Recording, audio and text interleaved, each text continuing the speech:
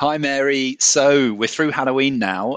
So we okay to start talking about Christmas now? Yeah, I think we are done. Even on my usual rule of no Christmas before Halloween, I think we're safe now. So I don't know if we quite call it the home straight, but yeah. How's your planning Christmas lunches and meals and stuff going?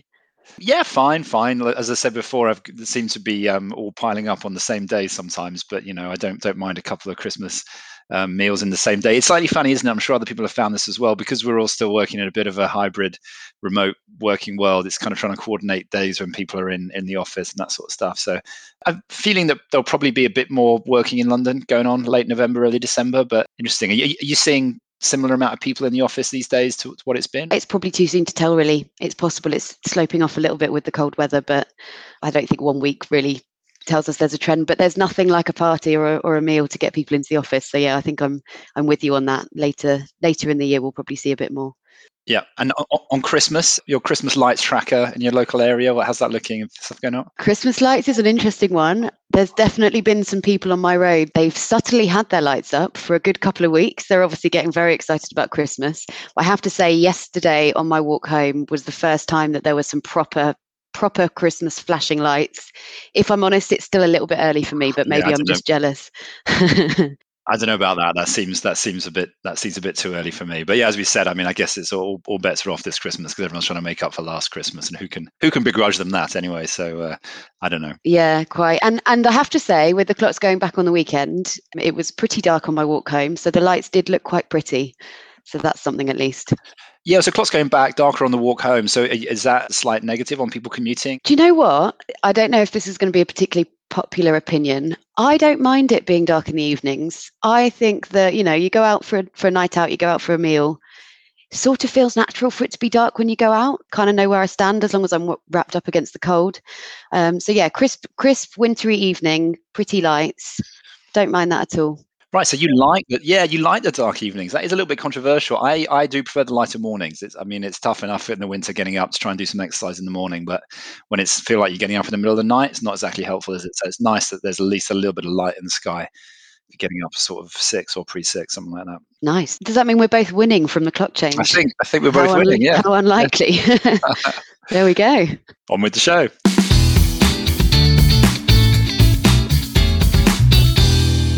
Welcome to Investment Uncut. In Investment Uncut, we cut through the noise when it comes to investing. We're digging deeper to try and bring clarity to your investment decisions. I'm Dan Mikulskis. And I'm Mary Spencer. Investment Uncut is brought to you by the investment team at LCP. LCP provide investment advice to some of the largest institutional investors in the UK, including pension funds, wealth managers, and sovereign funds. Find out more at lcp.uk.com. Hi, everyone. This week, we're returning to one of the big mega themes, I guess, in our industry, and that's a really important question of diversity and inclusion. And that was motivated in particular by the recent discussion paper launched by the FCA and others that I know lots of listeners' firms will have probably responded to and been involved in. So to have a little bit of a discussion about that, we're delighted to be rejoined by Zoe Burdo. Zoe, welcome back. Hi, Dan. Hi, Mary. Hi, Zoe. So I think previously we focused a bit more on your expertise in behavioural biases, and you probably gave the listeners an overview of what you do in that space. I wondered whether today you could give a bit more depth in terms of your role on D&I matters. So I am the Diversity and Inclusion Coordinator for LCP. So I work really closely with the leads of our D&I group. I sit on the steering group and I work really closely with all 4 of our diversity and inclusion networks. I also sit on some industry boards, including the Institute and Faculty of Actuaries Diversity Action Group. So I'm really kind of tuned into what's happening across the pensions industry and financial services more widely. Brilliant. And of course, you were very involved in our own response to the discussion paper Dan mentioned. So you're hopefully going to give us some insights into the internal discussions that took place before we gave our response. Yeah, of course. We had some really good engagement internally. So we had a whole group of people working on our response, and we're taking forward some actions following that internally. It's been a good driver to keep the conversation going. Zoe, by now, you know that we always ask our guests one thing we should know about them. And previously, you've told us about your involvement in singing groups. So maybe a quick update on that. But also, there might be a potential funny story around some tech issues that you were having as you joined this podcast. And perhaps you fill us in on that as well.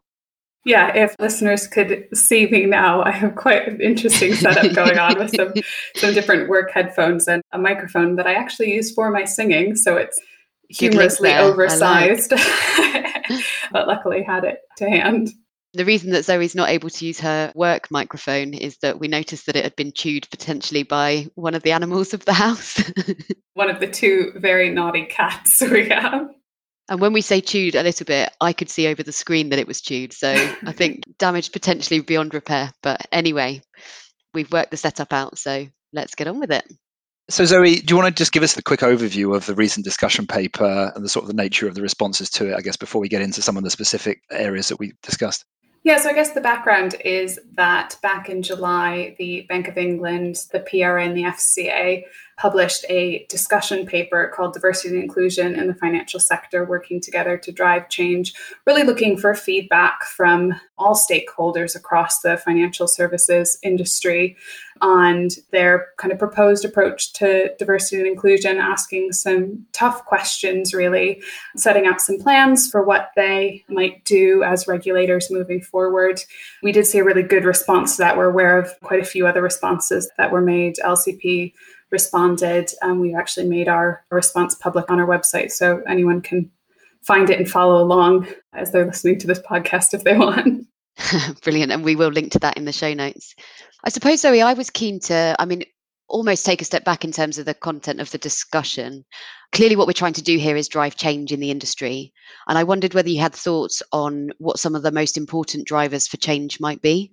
Yeah, I think that there's quite a few drivers to change, some of them much more short term, some of them more long term. And I think those are probably the more challenging questions that the regulators posed, and I think a lot of firms are finding. There's a lot of good sentiment, I think, across the sector that most firms, I think, want to engage with this, and they just don't know where to start. And I think the low-hanging fruit in a lot of cases has kind of been picked up. A lot of firms have diversity and inclusion statements, commitments posted on their website. Lots of companies have internal diversity and inclusion networks. We're seeing a lot of really powerful industry groups that have sprung up. I think it's now to the point where we need to start actually kind of driving change, and that's more difficult to do. So a big focus on data collection, asking the questions, what does good look like? Lots of good intentions, but actually measuring and articulating where we want to go and the change that we want to see is a lot more challenging, I think, in a really positive way. Fantastic. And I suppose what was springing to mind there was in the sort of responsible investment world, we talk about the risk of greenwashing. I don't know if you've got an equivalent in the sort of D&I space, but it does feel like there's been a huge amount of talk and a huge amount of commitment. And it's now kind of, are you really walking the walk in terms of what you say you're trying to achieve? One of the things that I think lots of listeners will be familiar with is in the summer around Pride Month, seeing lots of rainbow flags around, a lot of logos changing, showing a commitment or support of LGBT plus people during that month. We saw a lot of companies make statements and step forward in the kind of height of the Black Lives Matter movement last year. And I think that now that's where this focus on data comes in. Firms are going to have to start walking the walk and not just talking the talk, although I think that statement of commitment is a good first step to take. Where's your sense of where the industry generally is? You sort of said earlier that a lot of firms looking to make change and wondering where to start. Is that the key sort of statement of where the industry is, or is there still a little bit of resistance and a need to make even the basic case in some instances still? There's definitely pockets of resistance. I thought that this discussion paper was really powerful in that it very clearly set out the case for diversity and inclusion. We know that diverse groups make better decisions, are more robust. It ultimately is the right thing to do. And the positioning of this paper, although it did set out the case and share some stats and figures and things, it really was set out, I think, with a tone of this is important. Everyone should believe it's important. There's lots of evidence showing that it's important. Now we move forward and what do we do? There definitely are some firms and some individuals who I think are still having the conversation around why it's important. And I think that as kind of we move as an industry, I hope that those conversations become fewer and farther between. I think that the evidence is overwhelming. But yeah, as you've said, I can't say that it's completely across the board. Different people are in different places. I guess building on that, Zoe, what do you think are the barriers to change? So one barrier, of course, is that people don't accept the need for diversity and inclusion. But could you maybe talk around some of the other potential barriers that you see? And where you've got thoughts on how you overcome them, then obviously please share them. I appreciate not all of these have answers just yet. I think one of the big ones is that representation is poor. I think it's important that we just acknowledge that to start with. Representation for a lot of identities and different underrepresented groups is really poor across the financial sector. It's getting better, but it's not there yet. And I think one of the biggest barriers is really a hesitation to move before everything is kind of figured out and fixed, to say we want to wait until we've got it sorted out before we start talking publicly about what we're doing. And really, when you're talking about talent pipelines and things, it takes a while for these changes to feed through. And I think that embracing an inclusive culture and really making the changes now and stating that commitment is really important, and that shouldn't be a barrier to making change. I think from the regulator's point of view, there's a similar risk. And one of the things that we fed back in our response to the discussion paper is that the discussion paper is all well and good. It sets out some good suggestions. A lot of these are tough questions that probably aren't going to be answered immediately. And that shouldn't prevent change from happening. It shouldn't prevent the regulators from going forward and starting to implement some of the things that they've suggested, and not wait until they have 100% of the answer before they start taking action. That does feel like a really key point, doesn't it? Because it feels like you might have a lot of firms who are approaching this with the best intentions, the best will in the world, but they feel like if they answered a question super honestly, with an honest appraisal of where they were, and they made that public, they would open themselves up to quite a lot of criticism, even though they are approaching it with the sort of the best intentions. Do you recognize that? I do, and I can understand it to a point. I think this is where authenticity is really important. I think, and we've seen it across various industries, where you have companies who step forward and say, look, our representation isn't as strong as we would like it to be, and we're doing something about it, and here's our plan. And being open and honest and authentic, I think, goes a really long way to kind of heading off some of that criticism. It feels like there is a bit of a circular loop here as well, isn't there? So we know our representation isn't particularly good because we've used data to assess whether our representation is good, but our data is not going to be perfect. Of course, there's going to be big gaps, and there's going to be effectively incorrect data because people don't feel comfortable to identify as they really identify in a questionnaire at work or that sort of thing. So you need to create the environment. It's a bit like you said at the start, Zoe, you need to start walking the walk, and then other things will start to fix themselves, because you need to create the environment where someone feels comfortable to tick the box that they truly identify as, to really assess whether you've got the representation and to really see that grow.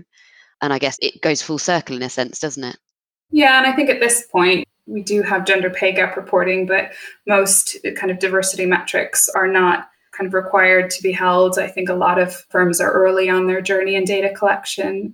Some have made a start, some haven't really tackled it yet at all. So I think even getting to the point where we have any level of data is still a way off. That is where something like mandatory data collection and reporting could really be a catalyst, I think, for having that data and being able to do more analysis of it. But yeah, I think that making sure that you have a truly inclusive culture where people feel like they can honestly share that information and they truly believe that it's being asked for the right reasons is very important. And that comes back to that authenticity point. And again, open communication. And part of that is being honest about where you are and where you want to go, I think, as a company, but also as a sector as a whole. So while we're on data, actually, I was wondering, do you feel we're getting to a place where there would be at least some sort of a consensus on what the right data is for people to be disclosing? Because I know any given metric, you can always say, well, it's not relevant in this situation, that situation, it's not representative, never going to be perfect. Do you see a world where there's a bit of consensus on the right data disclosures, or is that still really controversial? I'm not sure on that. I also don't think that there's necessarily a future-proof answer to that. I think that language in this space is constantly evolving and changing, and how people identify and how we group data together for the purposes of analysis is also changing. I think a few years ago, it was very common to have surveys or data analysis done on BAME populations. And actually, there's been a real drive in the last year or two to fight back against that and say, actually, different races and ethnicities have faced different challenges and barriers. And it's important to talk about challenges that Black people face in isolation and not just kind of lump people together because they are a racial or ethnic minority. I don't think that there is even a consensus now.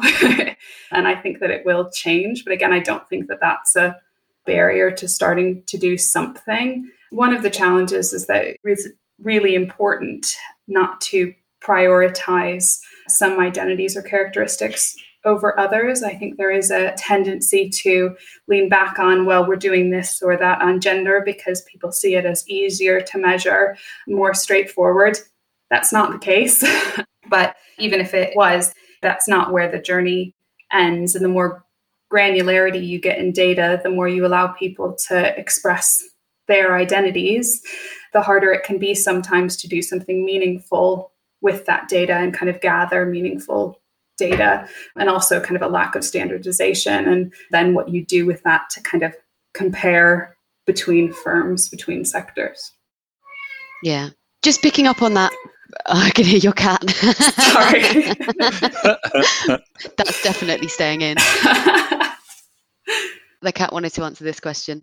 I wanted to pick up on the point you just made about prioritization of perhaps more on the surface, historically viewed as more measurable forms of diversity, but take your point completely that it's not always an obvious measurement.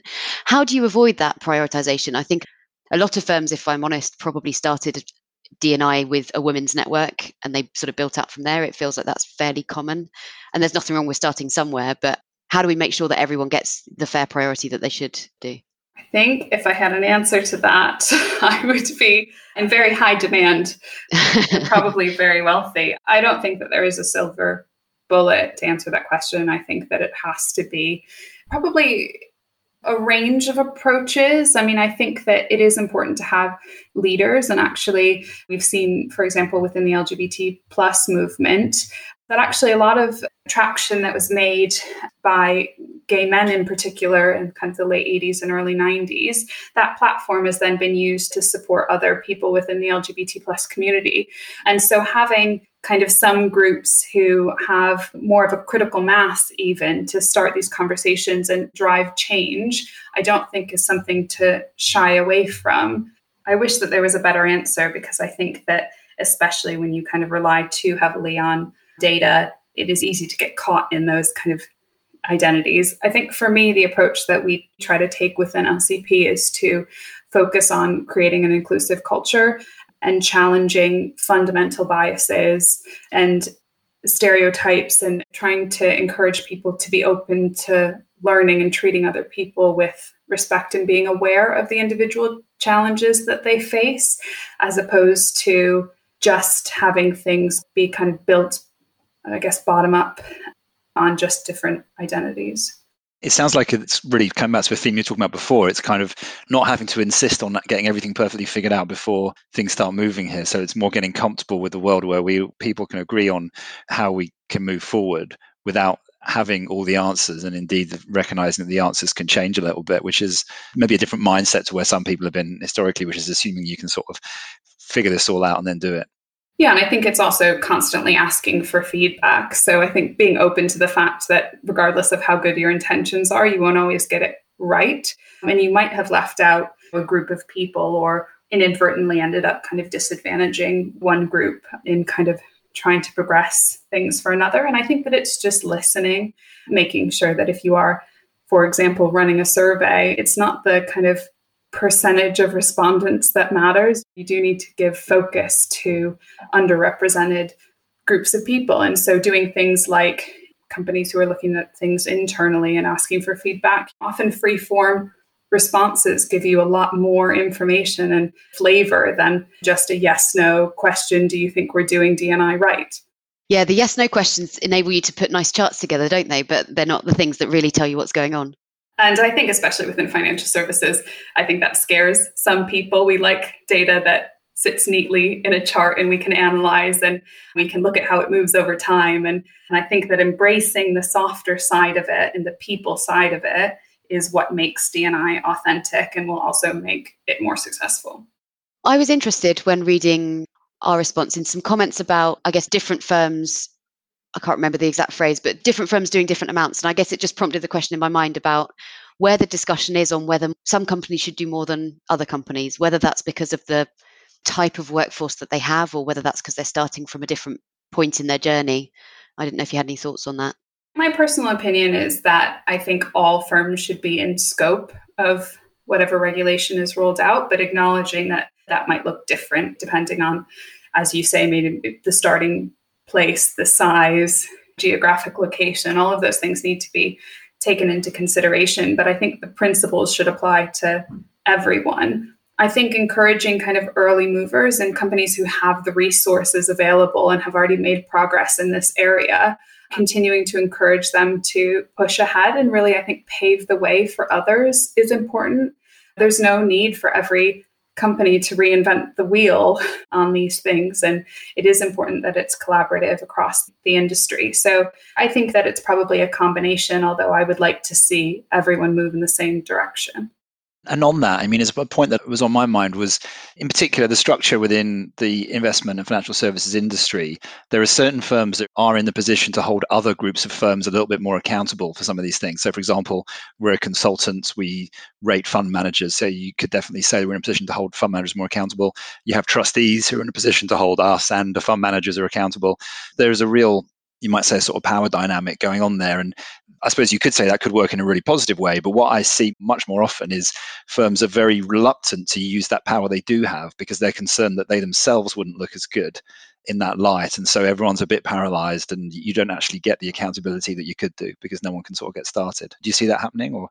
Yeah, absolutely. And I think this again comes back to the authenticity point and making sure that for D&I to be successful, it has to be ingrained across everything that you do and integrated across everything. And that is in a position as a client, if you will, or as a buyer of services. That is another way of exerting influence. And so I think that by demanding more of providers, for example, that is just walking the walk again, in terms of having it being an integrated priority for a firm.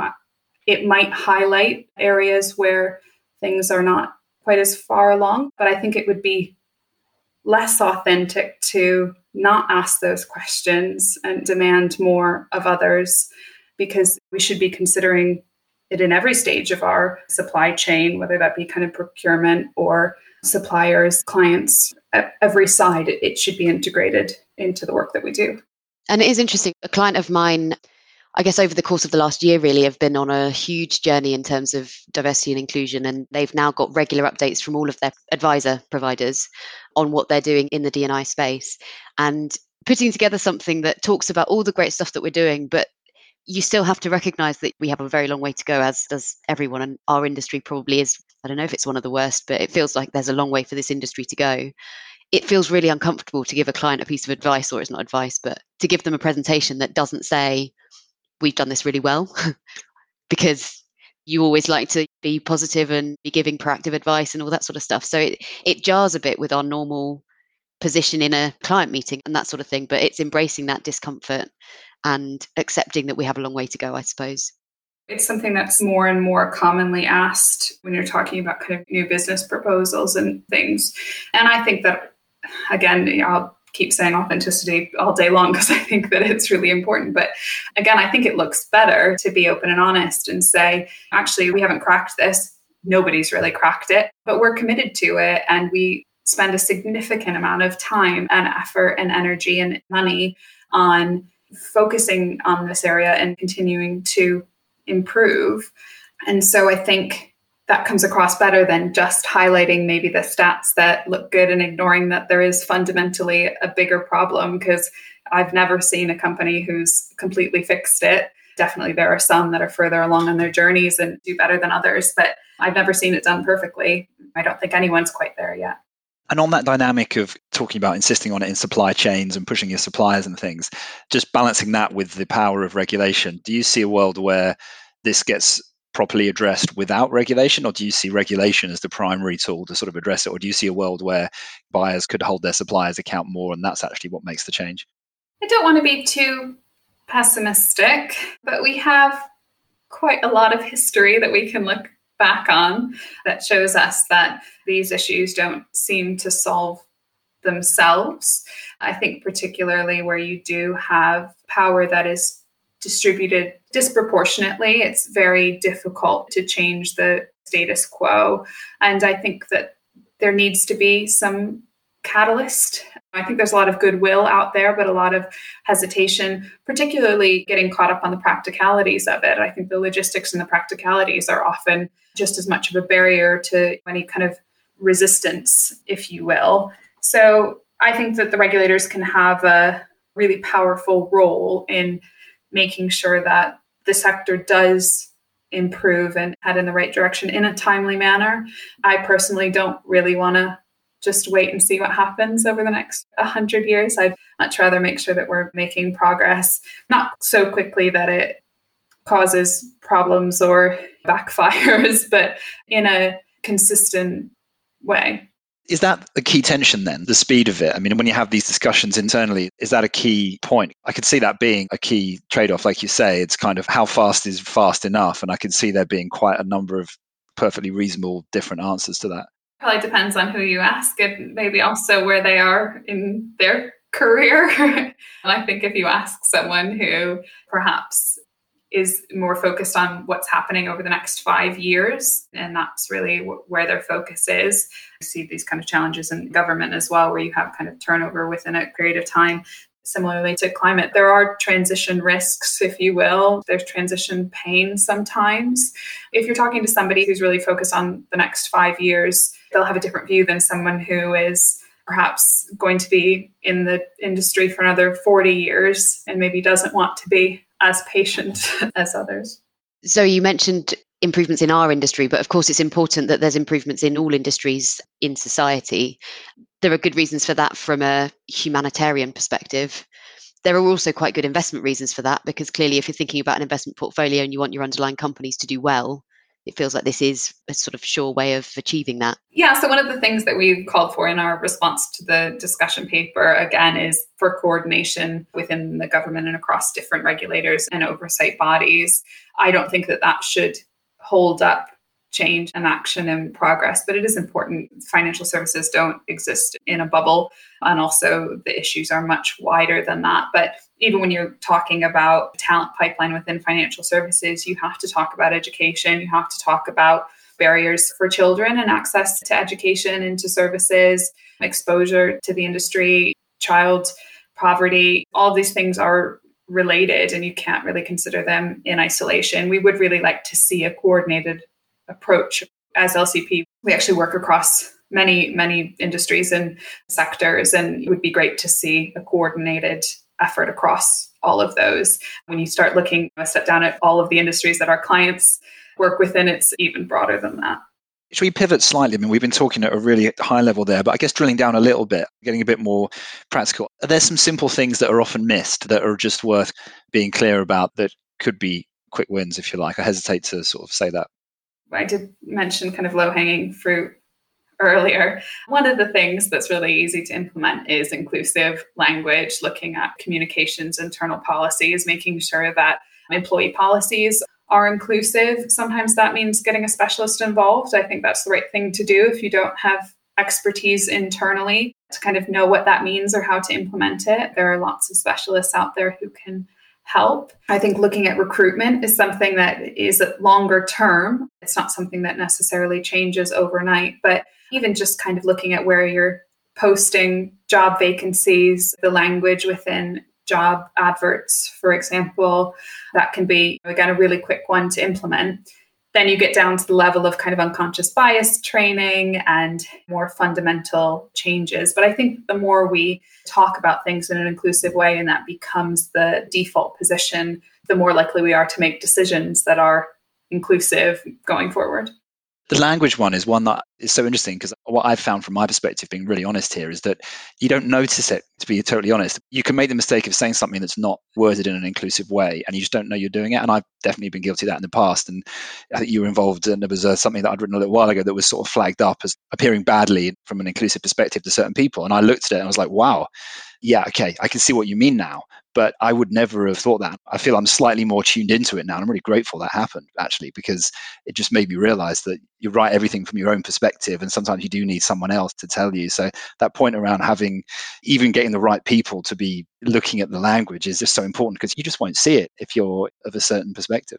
I think it's really important to encourage open and honest conversation, because what you want is for people to be comfortable challenging things when that happens. Exactly. And I think that, so in that case, we have 4 really great employee-led diversity and inclusion networks, and the committees of those networks are available and engaged and kind of sit across our business. So because we don't have a separate kind of D&I consultant that maybe sits within HR, and actually those involved in D&I are really ingrained and often client facing and across our support departments, it means that it's more likely that things will get picked up. And I think that, again, that's also you being open to challenge and healthy challenge, and then being receptive. So next time, those things can go really badly if somebody speaks up and says, oh, I think something that we've done was wrong, and they get shut down, they're not going to speak up again in future. So it's also just as important how we react to things when they maybe don't go as well as they could have, because it really sets the tone for what happens next time. Very good point. Mary, I know that there's quite a lot going on in the investment side of things as well, in terms of collecting metrics and kind of data collection, standardization. I know that you've been involved in that. So I haven't been directly involved in the work we're doing, but I am familiar with it. And I suppose it really speaks to the point of there being lots of different layers of where do you measure diversity. So we've talked about measuring it for companies that are sort of under the remit of the PRA, the FCA. We've talked about measuring it internally in our consultancy, and then we've talked about holding other parties to account. You can measure it in trustee boards and that sort of thing. We've recently signed up to the Asset Owner Diversity Charter, which a number of consultants and a number of very large pension schemes have signed up to. The idea of it being very consistent with what we've talked about for this episode, to be honest. So it's formalizing a commitment to looking to improve diversity across the asset management industry by putting pressure on investment managers and by asking them to be more transparent about their own processes and their own employee metrics and diversity. So there's sort of 2 strands to it. So one of them is to do with the process that you go through as an asset owner to select and monitor managers. And there's a sort of toolkit that you can use to help you with that. But the other element speaks to the data comments that you made, where there is a standardized questionnaire, and signing up to the charter commits you to collecting information via this questionnaire for the asset managers that you work with. So for a pension fund, there aren't that many pension funds signed up to it. As I said, there's mainly the largest ones where they have very high levels of control and oversight over their managers. I think it's also quite natural for consultancies to sign up, because clearly our reach of different managers is huge. So we're in the process of integrating that within the toolkit aspects into all of our manager research, but also getting that questionnaire out. Does that come back a little bit to the potential criticism of someone saying, well, you have no right to put the squeeze on other people until you got yourself sorted out? But we're trying to get past that, I suppose. Exactly that. I was just going to say that I think this is a good example, because that questionnaire was actually developed by the Diversity Project, which is an investment industry diversity group focused on improving diversity and inclusion within the investment industry. And I think that's a really good example of where these industry groups can step in, because I think that it would be difficult for perhaps an individual firm to come up with something like that on their own unless they had all of that information to hand and were kind of prepared to publicly share it. So I think that's where collaboration can really move these things forward a lot more. If LCP came out and said, we're going to make all our managers fill out these questionnaires that they might view as slightly random, it's clearly a very important subject, but the collection of data and getting them to spend lots of time filling out these data requests, if one firm's doing that in isolation, I think you get a hell of a lot less engagement than if you've got multiple firms saying, no, all of us agree that this is really important. So I think it gives it that extra weight. Even if it was just 2 firms working together, you get so much more weight behind it than one firm on their own. Cool. Brilliant. So Zoe, as we're sort of getting to the wrap up now, what's one thing you'd like listeners to take away from this whole episode? I would say, don't be afraid to take an action, even if it's a small one, and then just keep doing that. I think don't try to wait until you have the full and complete answer before you start trying to make change. Yeah, don't wait for perfect. Yeah, that's come through really strongly, I think, actually. So many angles here, hasn't it? Yeah, absolutely. And Zoe, you've probably already answered this question, but perhaps you could summarize. What do you think is most underappreciated in this area? Actually, I think what's most underappreciated is the emotional energy that individuals put into this. And I think that often that goes unrecognized and unrewarded. I think a lot of progress at a lot of companies has been driven by really grassroots efforts and individuals who give over and above and often work outside of kind of their day job, if you will, to really progress these things. And I hope that as this becomes more business critical, is something that is acknowledged. So maybe my other takeaway for everyone is, if you see good things going on within your firm, maybe say some thank yous, because a lot of effort goes into that. Very well said. Yeah, that's a really good point, isn't it? Really important to remember that. Zoe, recommendations for listeners, books, podcasts on any subject. I knew you were going to ask me this, and I just don't even have anything to say. I have been so busy. I've actually been watching a lot of the news lately and trying to kind of keep up on everything. So I'm actually doing quite a few kind of news podcasts and things, keeping up with the NPR Politics podcast back in the US, trying to make sure that I'm keeping up with everything that's going on in the world. So not a specific recommendation. I like that. That's possibly the first time we've had recommended just watch the news or listen to the news. I mean, it's simple, but it's effective, isn't it? So yeah, brilliant. Thank you. Zoe, been a great conversation today. Thanks so much for joining us. Thanks both. It was great to be here. It's been a pleasure, Zoe. That's it from us this week on Investment Uncut. Do join us again next week for another episode. Take care.